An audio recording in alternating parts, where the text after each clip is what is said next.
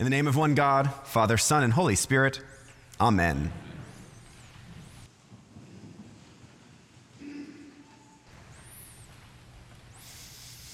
Well, happy first Sunday of Advent.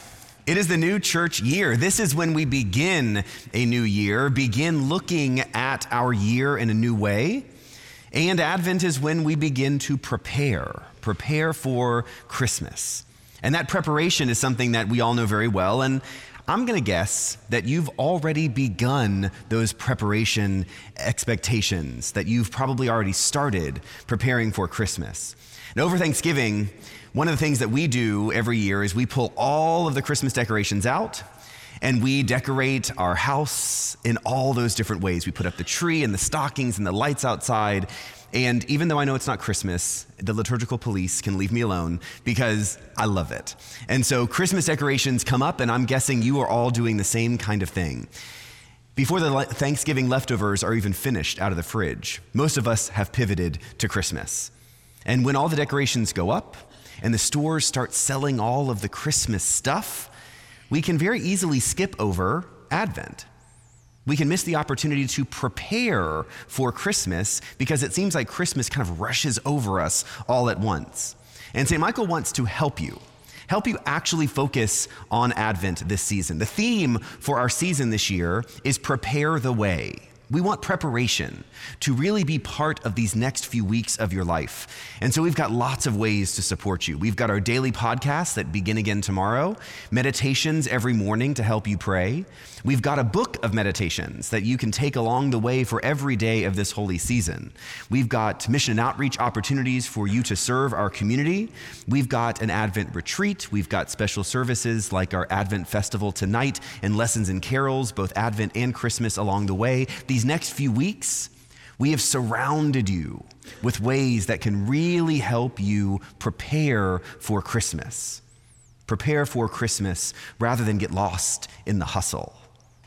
But fair warning, preparing for Christmas, actually digging into the season of Advent is not all quiet and reflection.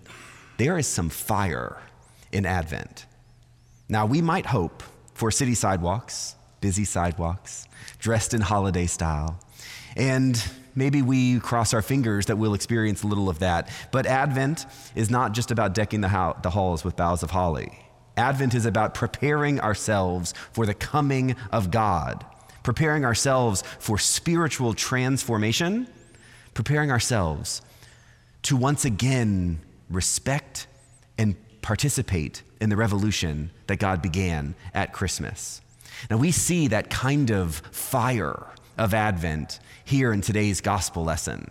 And that will continue for at least 3 weeks here in Advent. This morning, Jesus says, people will faint from fear and foreboding of what is coming upon the world, for the powers of heaven will be shaken. Heaven and earth will pass away. Be on guard so that your hearts are not weighed down with dissipation and drunkenness and the worries of this life, and that day catch you unexpectedly like a trap.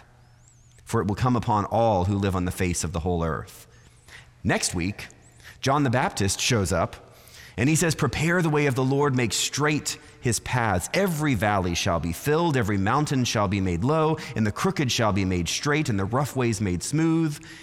John is talking about seismic shifts in our world and the way that God shakes and changes things in significant ways. And then John the Baptist, always uplifting, comes again at Advent week 3 and yells, you brood of vipers, who warned you to flee from the wrath to come, bear fruits worthy of repentance. Every tree that does not bear good fruit is cut down and thrown into the fire. Oh, that makes you feel warm and fuzzy, doesn't it?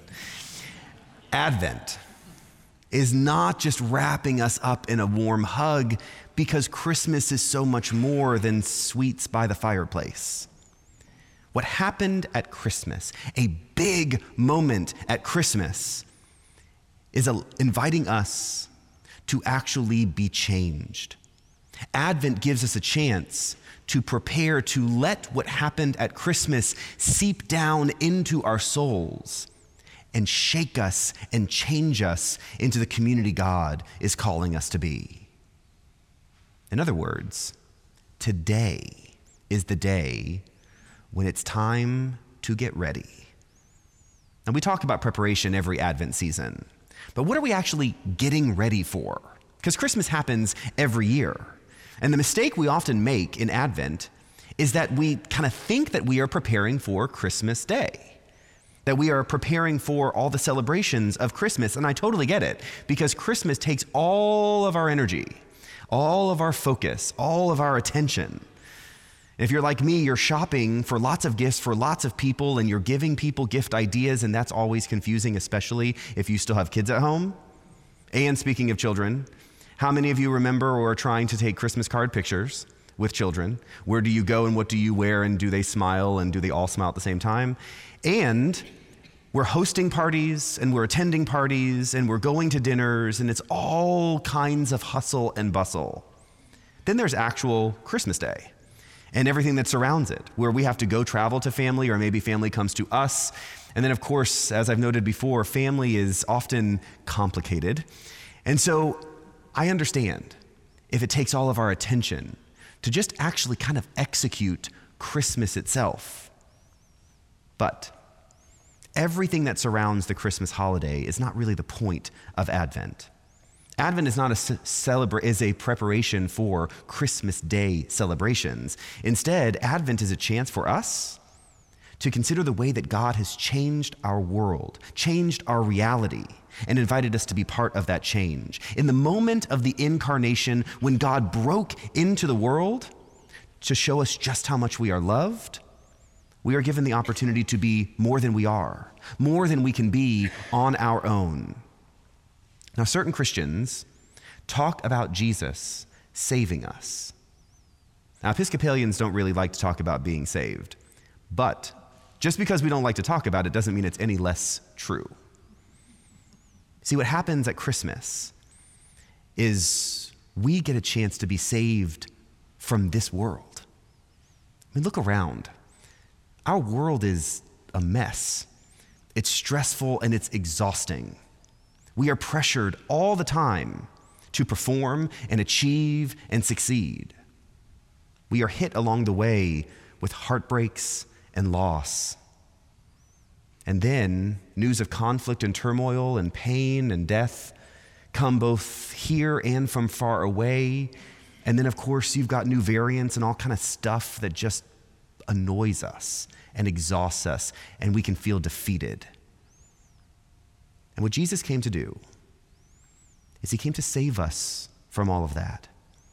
When we realize the truth that God came to be with us, that God is with us and walks with us through this mess, and that God saves us from this mess, then the power of Christmas, the power of God's incarnation is made real. Jesus is not just a teacher or a friend. Jesus is a miracle worker. Jesus is God with us. Jesus is here to save us from a broken world as imperfect people, you and me. Now, following Jesus is not easy or convenient, but following Jesus is the way that we are saved from the world that can chew us up and spit us out. We've been given a gift of time here this season, a gift of Advent where we can dig deep. We can actually spend time reflecting on what is most important to us and the kind of people we are being called to be. And then we can say yes to Christ, yes to God once again, yes to being changed once again at Christmas. Change does not happen on Sunday mornings here in a few minutes in a sermon. Change happens between the Sundays. When we leave this place, we are invited to actually take time every day to prepare for and welcome in that change. God wants you. It's time to get ready to say yes, truly say yes again. Amen.